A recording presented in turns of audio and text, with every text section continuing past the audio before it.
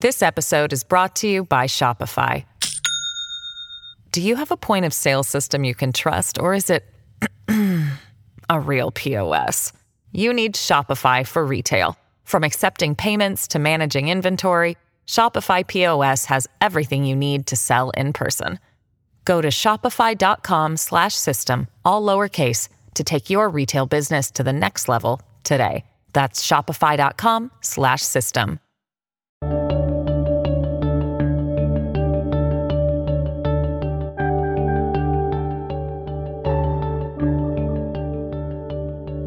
Good day. Welcome back to New Books in History, a podcast channel on New Books Network. My name is Dr. Charles Coutinho of the Royal Historical Society. I am a host on the channel, and today I'm pleased and honored to have with us once again Professor Jeremy Black. Professor Black is Professor of History at Exeter University and is by far the most prolific historian writing in not only perhaps the Anglophone world, without a doubt, but also perhaps in the entire planet. And today we are speaking about his newest book, The World at War, 1914 to 1945. Welcome, Professor Black. Good morning. Professor Black, what is the thesis of your book? Well, I started off by looking at the idea which you see in a number of German scholars and also a number of non-German scholars, for example, Michael Howard, that there was a parallel between the two wars, indeed that they were both aspects of what has been referred to as a 30 Years' War. And I started off by looking at that, and then I moved on from that to discuss each of the wars in terms of the struggles on land, at sea, and in the air, the causes of the wars and their strategies, in order to try and probe this question. And I think it's fair to say that I was very unconvinced by the argument of a essential continuity between the two wars. And I think that idea looks particularly misguided if you consider the perspective of both world wars from the perspective of China or Japan, where the similarities between the two of them are nugatory. Professor, in your preface, you make reference to, quote, umbrella wars, unquote. What are they exactly? Well, I use the term umbrella wars to describe the fact that a world war involves a whole host of struggles, some of which align with the major configurations of the world war, and some do not. I mean, if you think about it, for example, the Soviet Union was allied, in effect, to Germany between 1939 and 1941, fought Germany between 41 and 45, but didn't go to war with Japan until August 1945. So that's a very different struggle to the struggle from the perspective of, shall we say, Britain. And then you can go to other states which had a far more complex war, Finland, for example, or Thailand, with their own causes, chronology, and consequences, which are distinctive to those countries. Why do you say that the attempt to provide a, quote, common narrative, unquote, to both wars is, quote, deeply flawed, unquote? Well, I've already mentioned the fact that it just doesn't work from the Asian perspective. I would also say that it presupposes a common cause, and I don't think there is a common cause in that respect.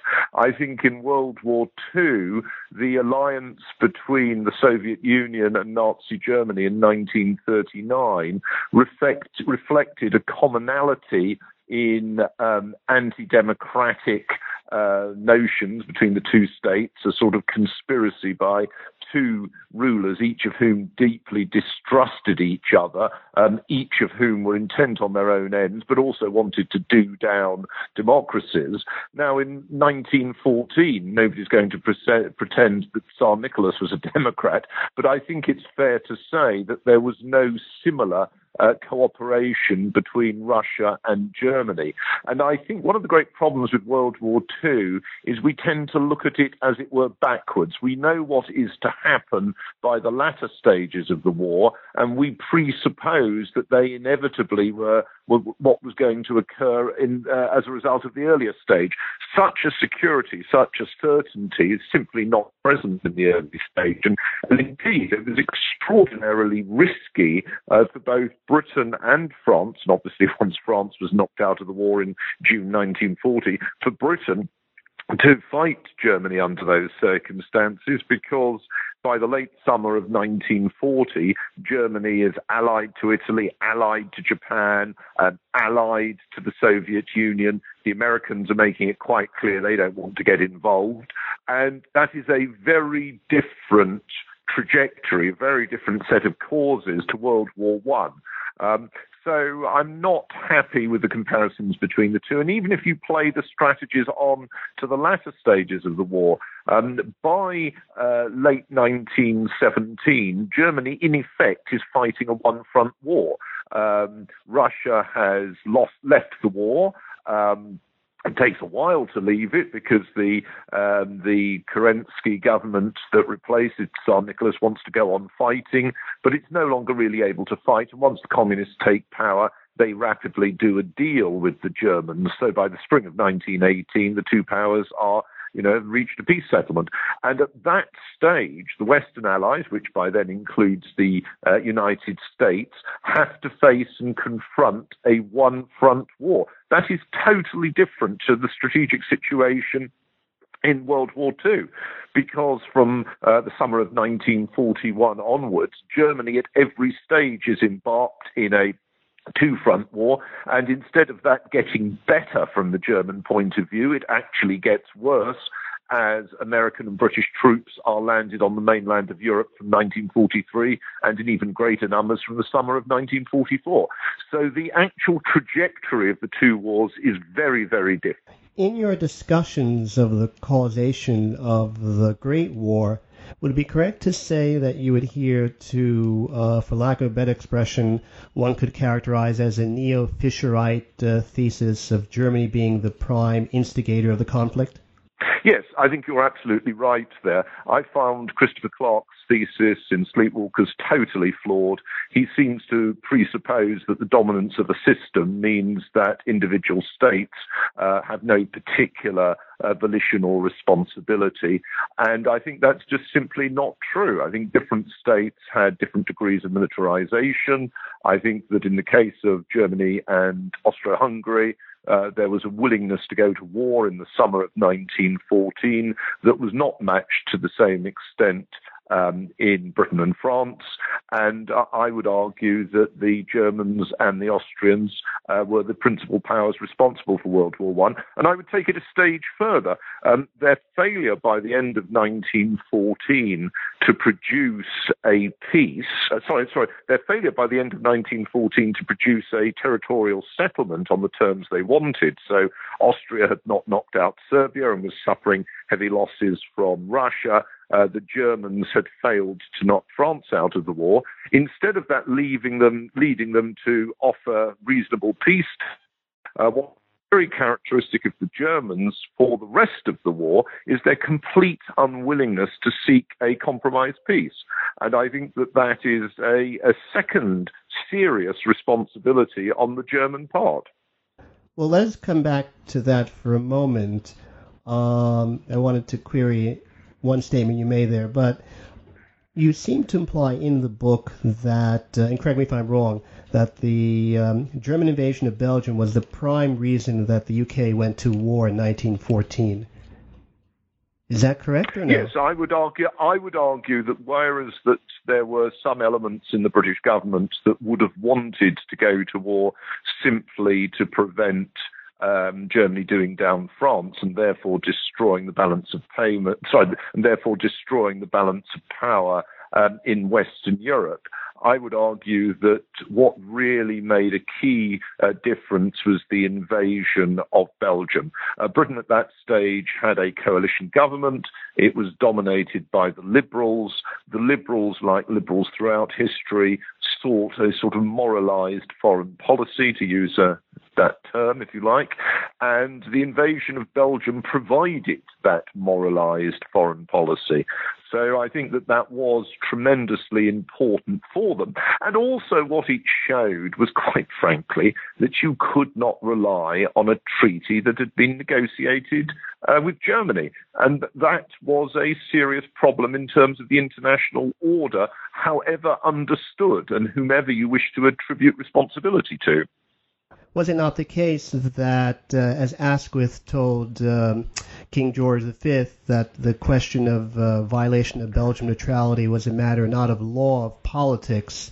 And it's pretty clear in terms of much of the literature that Asquith, Grey, Churchill, et al. Were willing to go into a coalition with the Conservatives if the radicals in the cabinet led by Lloyd George were to resign and go into opposition over the question of Britain going to war with Germany. I think it would have been very, very difficult if the Germans hadn't invaded Belgium. And I think the same thing pertains in 1939. I mean, there are many reasons to be wary of the policy of appeasement, but one of the things the policy of, and I don't defend the policy of appeasement, but one of the things the policy of appeasement did do was provide a, as it were, territorial settlement, so hoped for after Munich.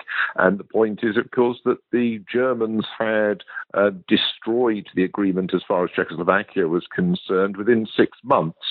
And I think it's fair to say that that helped to move the direction of opinion within both Britain and with the Dominions. I mean, Canada had been very wary about going to war at the time of Munich. I think it's fair to say that the situation was different by the following autumn. So, politicians have to make their calculations, that goes without saying. But in a parliamentary government, you can never be secure of the support of the legislature, and the legislature itself has to be mindful of what it construes the wider currents in public opinion to be. So that I think one of the interesting points in 1914, like the invasion of Poland in 1939, had that effect. And if I might use a comparison for your American listeners, I would say an obvious comparison was the Japanese bombing of Pearl Harbor. The Japanese bombing of Pearl Harbor rather made redundant the arguments in which there were many Americans who had wished to be isolationist, some of whom because they sympathized with Germany, more commonly because they were just isolationists. Those arguments were made redundant by the bombing of Pearl Harbor and indeed by Hitler's declaration of war on the United States. So these matters are more significant than simply a matter of a few politicians or a few statesmen making judgments, whether we approve or disapprove of those judgments. They play out on a wider public stage, and that wider public stage has a degree of volition, particularly when you're seeking a mass mobilization of the resources of an entire society. Getting back to your statement that Germany was at fault for not being willing to negotiate a peace prior to 1918, isn't it the case that the Allies never, in fact, even offered up anything by way of serious peace negotiations? And in fact, we're quite unhappy when the American President Woodrow Wilson endeavored to do so in late 1916, early 1917. No, the best peace effort was the one the Pope made trying the new Austrian emperor, and the Germans squashed it. I mean, the problem is that in Germany, the civilian politicians had been superseded by the military, and the military, and I think it's fair to say pan-German nationalists, followed increasingly aggressive policies. After all, that's one of the reasons which led them to resume unrestricted submarine warfare against the United States in 1917, which you might regard as if you were one of these silly people that think about international relations in mathematical terms, you might regard that as a suboptimal decision in rational terms. But in fact, it conformed with their idea.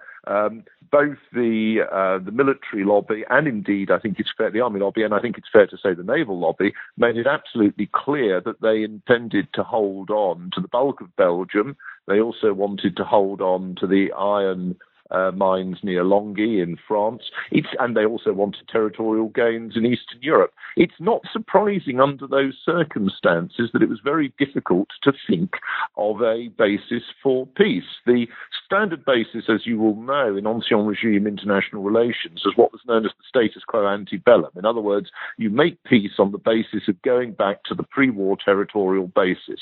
The German military made it absolutely clear that they were not willing to countenance any peace unless they made significant territorial gains. And that, I think, is a major fault which people need to draw attention to. And as I said, I am unimpressed completely with the arguments of people like Clark, who try and, as it were, spread the blame all over the place. I mean, we know about how people make those arguments. We see it in World War II. Instead of blaming Hitler, people blame the appeasers. But the fact of the matter is that history involves a question of qualitative moral judgments as well as an attempt to understand the past and understand what happened. And it's simply not good enough to come along with this kind of excuse for aggression.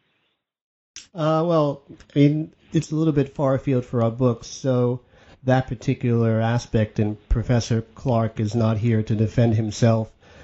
With that being said... he's had enough honours stuffed into his mouth. He doesn't have to worry about it. I see. In any case, why did the German invasion of France fail in September 1914? Well, that's very interesting. First of all, the Germans assumed they would win, and as the great book by Annika Mombayer showed, there was no plan B. In other words, they assumed not only that they would know what they were able to do, but they would be able to dictate the timetable and responses of their opponents. Well, first of all, that didn't work. I mean, the Belgians resisted longer around Liège than had been anticipated. The French were able to redeploy troops from their right flank to their left flank near Paris much more rapidly than the Germans had thought that they would. So there was a fundamental failure of assumptions on the German part. But there was also a more serious issue in terms of the nature of German war-making. The German war-making system very much put an emphasis on operational aspects of war rather than strategic aspects of war. In other words, the assumption was that they would get to Paris and that France would be knocked out of the war. That's always a rather problematic one. I mean, you can think of an obvious historical analogy. The Poles got to Moscow in the 16 teens, and obviously Napoleon got there in 1812, but it didn't actually knock out their opponents. And the Germans had really failed to consider the wider strategic implications of what they were doing. They wanted a quick victory on the Western Front so they could then turn against the East. Well, they underrated, I think, French resilience, and B, they didn't really think through adequately the consequences of Britain's entry into the war, because Britain at that stage was obviously the largest empire in the world and with significant economic resources. So I think it's a failure of German strategy that is the major factor, and that failure would have existed even if the actual course of the campaigning had been somewhat different. And I think one can make the same point about the German invasion of the Soviet Union in 1941. Let us say that the Germans had been more successful in their campaigning. Let us say they'd made other choices. So Hitler hadn't turned south the panzers of Army Group Center in order to operate against the Ukraine and had gone on going east instead. Let us say they had actually got to Moscow. I'm not at all convinced that this would have led to the outcome that they had anticipated. So I think there is a problem, which is to assume that operational considerations of warfare are always bound to trump strategic ones. Do you believe that the Germans would have been better off in concentrating against Russia in 1915, 1916, as Hindenburg and Ludendorff argued at the time?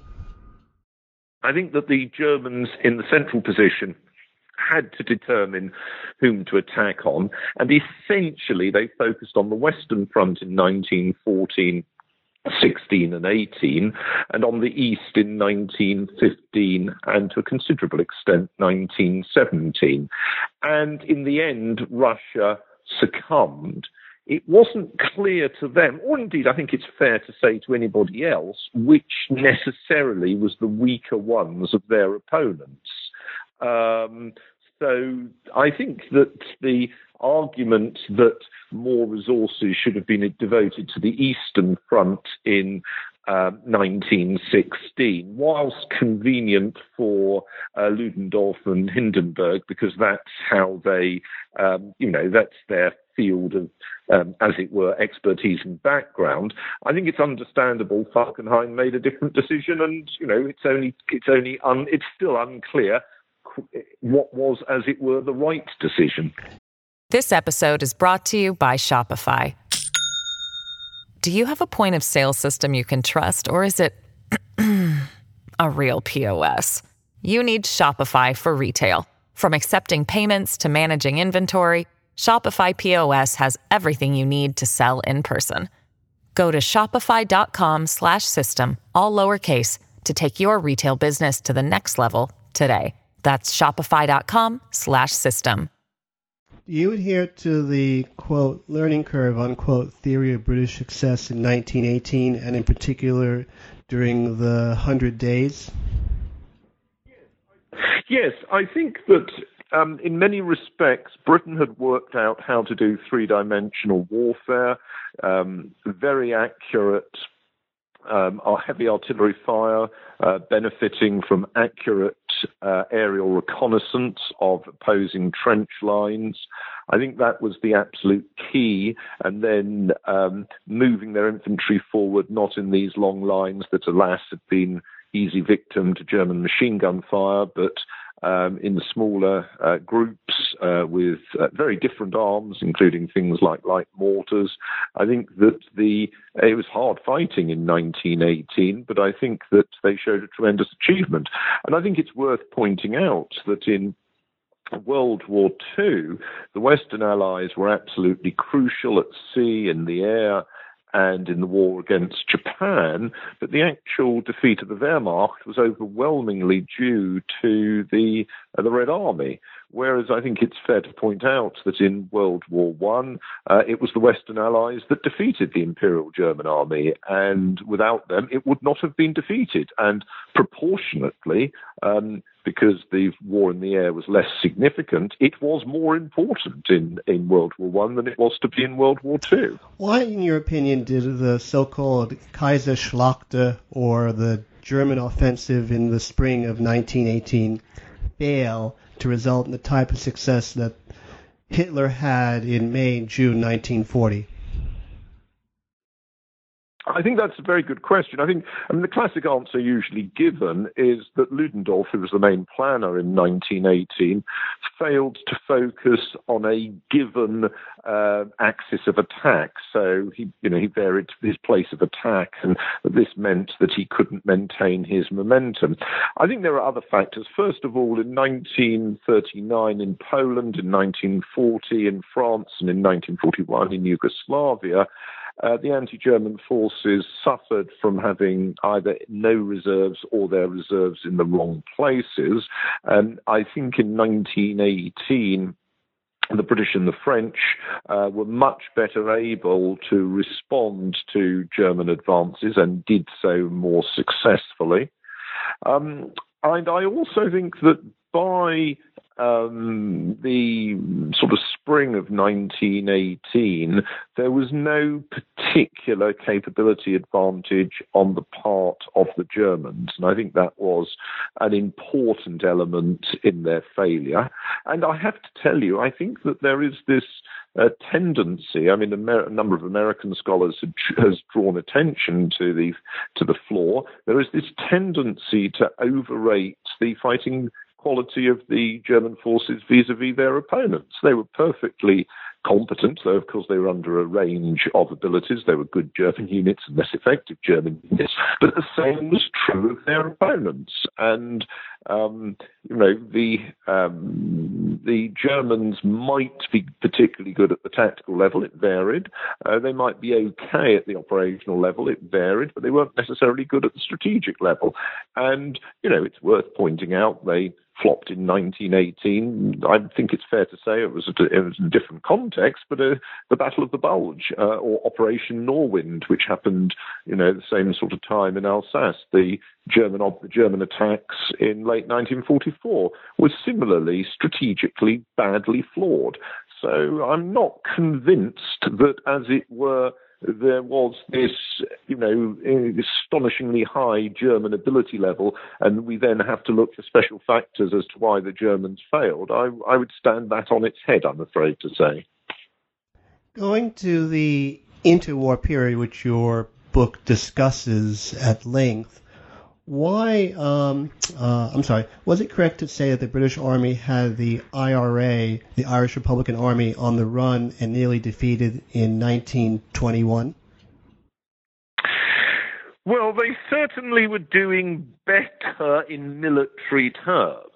The difficulty, as with any counterinsurgency war, or conflict was a counterinsurgency conflict, is if you determine that you have to stop terrorism, then obviously as long as the terrorists are able to go on murdering people, then they can be perceived as being successful.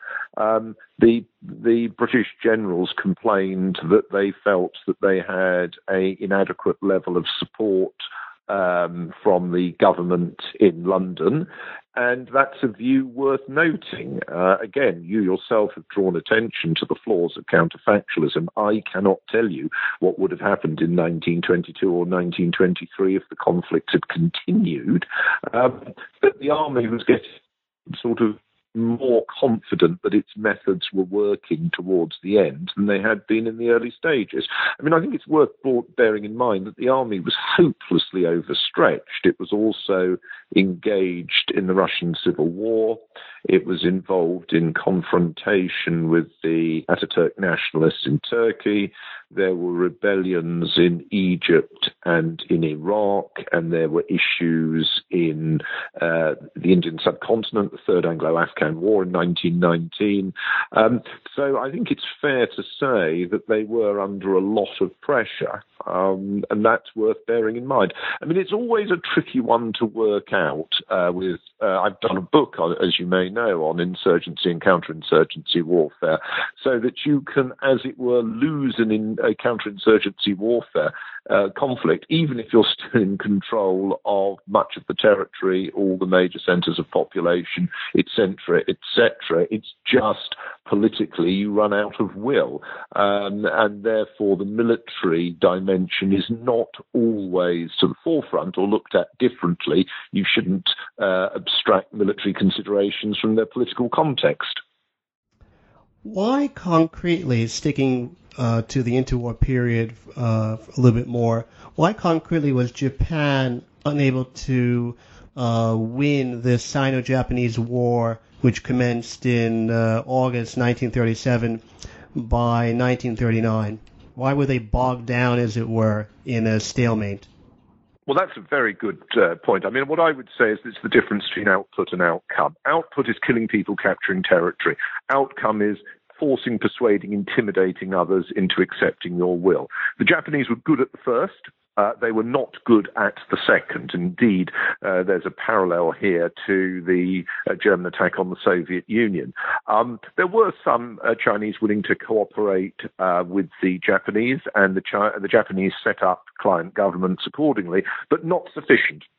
And the Japanese found that capturing territory was not enough to knock their opponents out. And from that perspective, you've got this, again, the point I've been trying to labour, this mismatch between operational aspects of war and strategic aspects of war. And if I might make a general point, which I think is important, because I think when you look at military history, you should think also about other periods of warfare. one of the great flaws in war making over the last half century is precisely the same thing, or looked at differently. This may appear paradoxical to you, but most generals aren't particularly good at strategy. And unfortunately, it's the case that the political framework within which strategic considerations should be considered tends to be subordinated to military issues. Would it be correct to say that for you, appeasement was in theory a perhaps plausible policy, but that Chamberlain, Halifax, et al. Failed to implement it correctly? Well, I mean, it's always difficult to know, again, with hindsight, what one should or shouldn't have done. I'm dubious as to whether the domestic support existed for a attempt to engage in large-scale conflict with Germany. The French occupation of the Ruhr in the 1920s was not exactly a happy experience.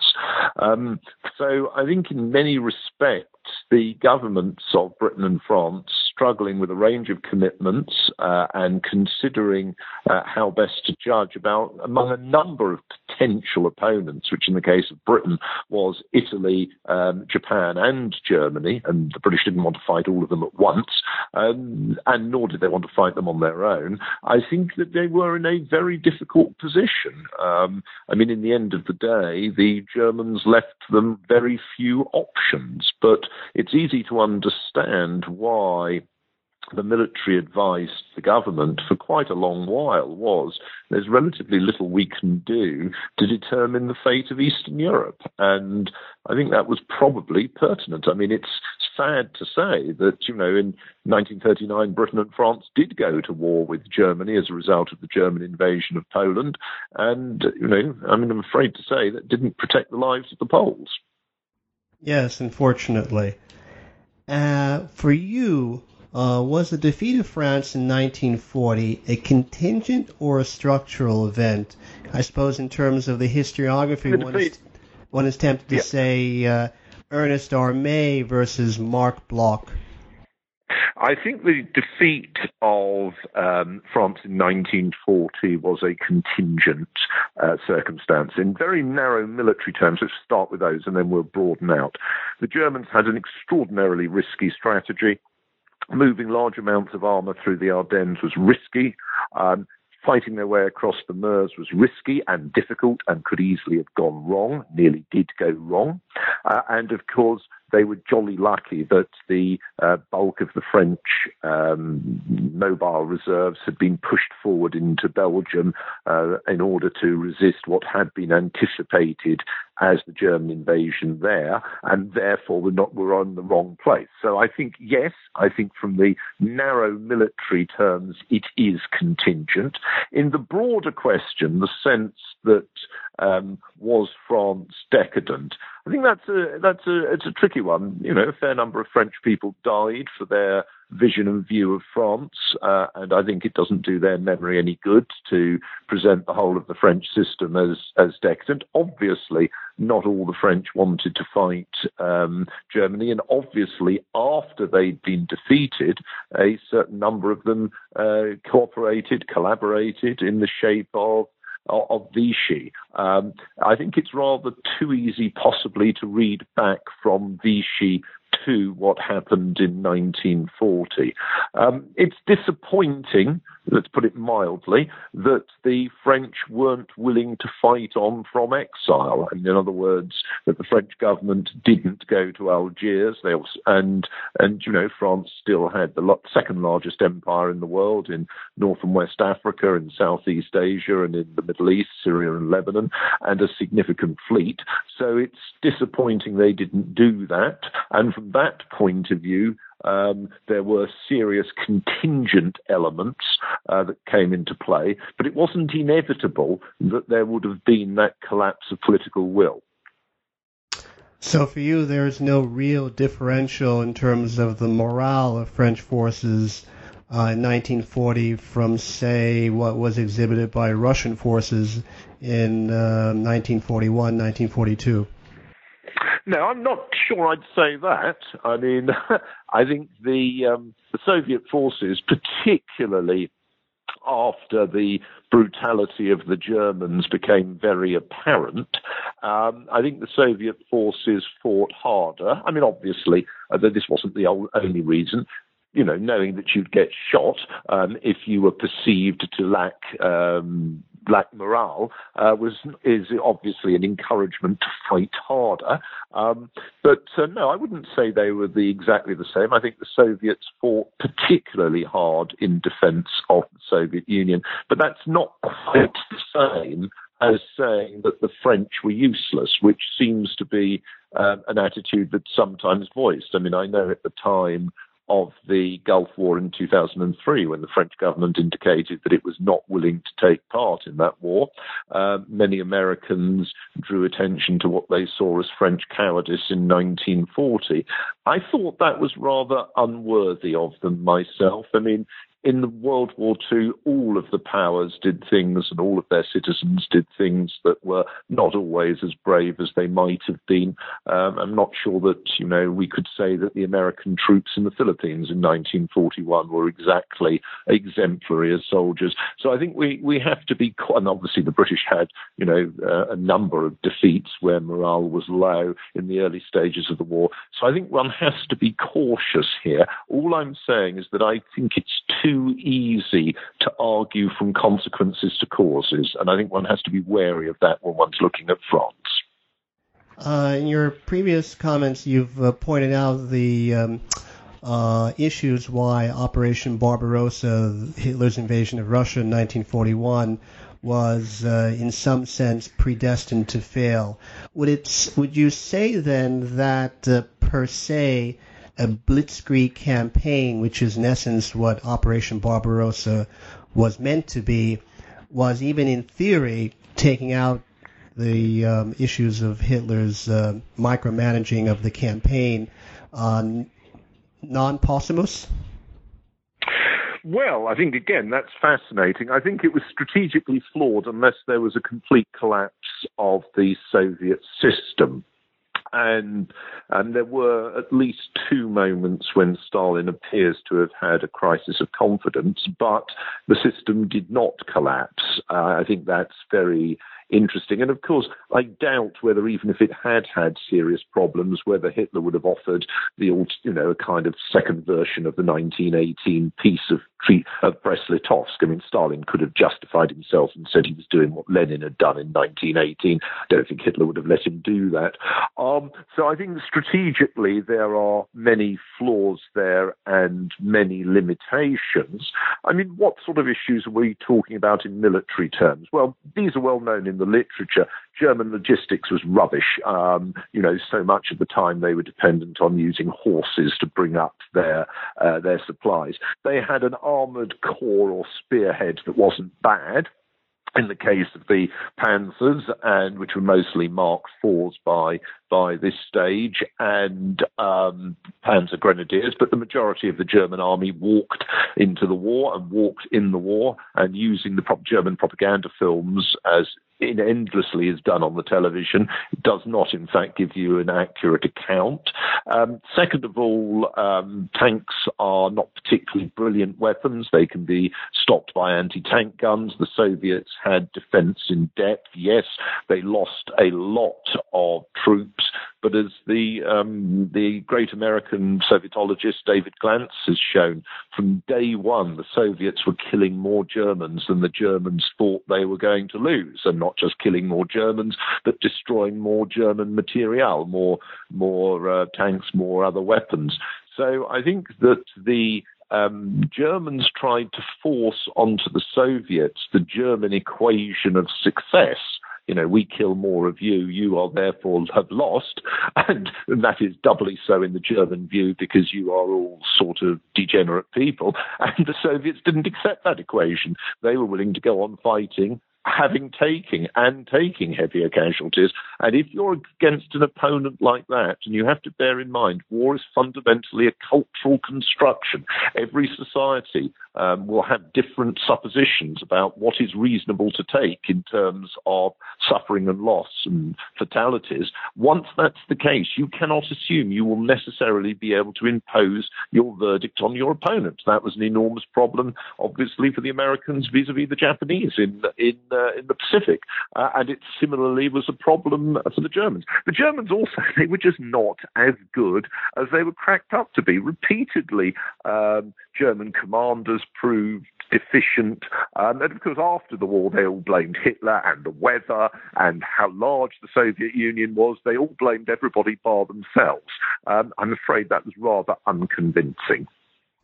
In Lord Morans, Churchill's personal physician, in his book on Churchill, there are several statements by, among others, Field Marshal Alexander, that during the Second World War, man for man, the average British soldier was not of the same level as quality as the British soldier of the Great War. Would you agree or disagree? I'm not really sure that I think that's a helpful comparison, because people vary by unit. And, 1914 up to 1916, it's a volunteer army in Britain. It then subsequently becomes a conscript army, whereas in World War II, from the outset, it's a conscript army. And a conscript army, by its nature, is going to have a different pool with a volunteer army. But I wouldn't say that necessarily there were necessarily the British fighting quality was lower. If you think about certainly in the Air Force, it was very high in World War II. I think it was very high in the Navy. It varies by army unit, which is what you expect. There's been some good work recently by Jonathan Furnell on the morale of British units in the Western Desert. He comes to the view that the morale was actually quite poor by the summer of 1942. The German successes at Tobruk, and that one of Montgomery's great skills was to rally that morale, and that morale had got better by El Alamein. And I think the point that makes, and I would urge you to read his book, it's well worth reading, is that morale is not a constant, and I'd say the same thing about fighting quality. They vary due to a whole host of factors, some of which we might regard as rational and some of them irrational. There is also, as you will know, the research, some of it quite controversial, on the number of American troops in the Pacific who actually fired their weapons and those who didn't. And again, what that shows you is some individuals are more prepared to fight than others, which again is, I think, exactly what you would anticipate. Similarly, there is in the literature by, among others, Sir Max Hastings, Williamson Murray, and to extent Professor Fennell in his latest book, this argument that man for man, the British and American soldier was not quite the equal of the German soldier in World War II. Would it be correct to say you don't agree with that analysis? Yes, no, I don't. And in fact, I say to my students, I cite the Hastings argument. Hastings' argument essentially is that you find British and American officers commenting on episodes in which the morale of their troops appears low, and that Hastings argues you don't find the same thing if you were a German looking at German and Soviet sources. And I say to my students, well, where is that obviously a flawed use of sources? And of course they're clever kids, they work it out. If you were a German officer and you'd said that, Hastings' book is dealing with the last 6 months of the war, you'd have been hung for defeatism. If you were a Soviet officer, the job of the commissar would have been to shoot you at once. No, it's a ludicrous proposition. It is very, very difficult to evaluate these issues. There were obviously large surrenders of British and American troops, less so of American troops during the war. There are large surrenders surrenders of Soviet and German troops. Are you seriously suggesting that the German troops who surrendered, I think over 200,000 in Tunisia, were in some way lower fighting quality? No, they'd been outmaneuvered by American and British forces, and they'd lost. And not everybody wishes to die on the beach at the last moment. So I thought, how should one put it about Hastings? He's a man who is willing to jump to judgment without necessarily showing a sort of sound. He's not a trained historian. I don't think there's a sound assessment of the archival situation there. But would you agree with Professor Fennell in his newest book, which you've made reference to, that because of issues with morale as well as training, that Montgomery, for example, couldn't do tactically certain things in terms of employing troops that the Germans could in terms of deep penetration? Well, I think the trouble for the British and for the Americans is they're moving a mass civilian force into military service. And I think that's exactly the same problem, incidentally, that had affected the British in World War One. And I think a state that has military training in peacetime is more likely to find the transition quicker. That is to war. That does not inherently mean that its soldiers, though, are better in the long term. I mean, you use the phrase training there, and I think training is indeed the great element of the war that tends to be underplayed. So, for example, there are two very good books, one by an American scholar, Daniel Marston, one by a British scholar, Tim Moorman, on the training of the British Indian Army in 1943. And what they're looking at is the interesting question, why did the British do so appallingly in Burma in 1942 and so much better in 1944? And the answer is training. Now, it's not that the British in 1942 were bad soldiers in that sense, but if you look at what the British Army in India had been doing in the late 30s, they'd been fighting the Fakir of Ippi on the northwest frontier of India, which was terrain which is dry, arid, high. Suddenly you get plunged into jungles, whether jungles in Malaya or jungles in Burma, and you find yourself in an alien environment which you're not used to, and you don't do well in it, whereas the Japanese, conversely, had trained their men very well in forested terrain, both in Kyushu and in Honshu, and they knew how to do it. That does not inherently mean that one is necessarily, having no fighting morale or fighting caliber. It just may mean they're not prepared for the conflict that is going to come up against. They're going to come up against. I mean, a good, more modern example, which may help your listeners, is the mess that affected the Israeli army in the Yom Kippur or Ramadan or whatever you want to call it, October War. Their tanks were really not prepared. Tanks were essentially prepared to fight Egyptian tanks, and suddenly they found themselves up against Egyptian anti-tank missiles, and it took them a while to get used to what this entailed. And, I think one has to be aware that you can't so readily measure it off as if they are troops taking part on what you might call an isotropic surface, equal in all parts, in which everybody is equally prepared, and then you give them scores out of 10, depending upon how well they do. I think that's a ludicrously crude I'm not saying you're doing it, but I think it's a ludicrously crude approach to war. Alas, it's an approach that one might say is prevalent. I mean, there's many things that are wrong with military history. The failure to take strategy seriously is one. The lack of attention to issues such as training and logistics is another one. The obsession with face of battle as opposed to all other instances of war is a third. So there are many flaws. And, I'm sure my book has many limitations. I'm sure all my books on military history have got many limitations. But I am trying to think through the subject in a broader way than it is conventionally done. If you wanted people to take one thing away from your book, what would it be? I think that in looking at war, we have to take strategy seriously. Why are people fighting in particular areas? And that leads to the question of what is the war about to them? It is not the same for every state, every people, and every individual. There is meaning in war, and these meanings vary and they affect the nature of the struggle. I would like to thank you very much, Professor Black, for being so kind as to speak with us today. This is Charles Coutinho. Thanks for listening to New Books in History, a podcast channel on New Books Network. Thank you, Professor Black. Thank you, and good afternoon.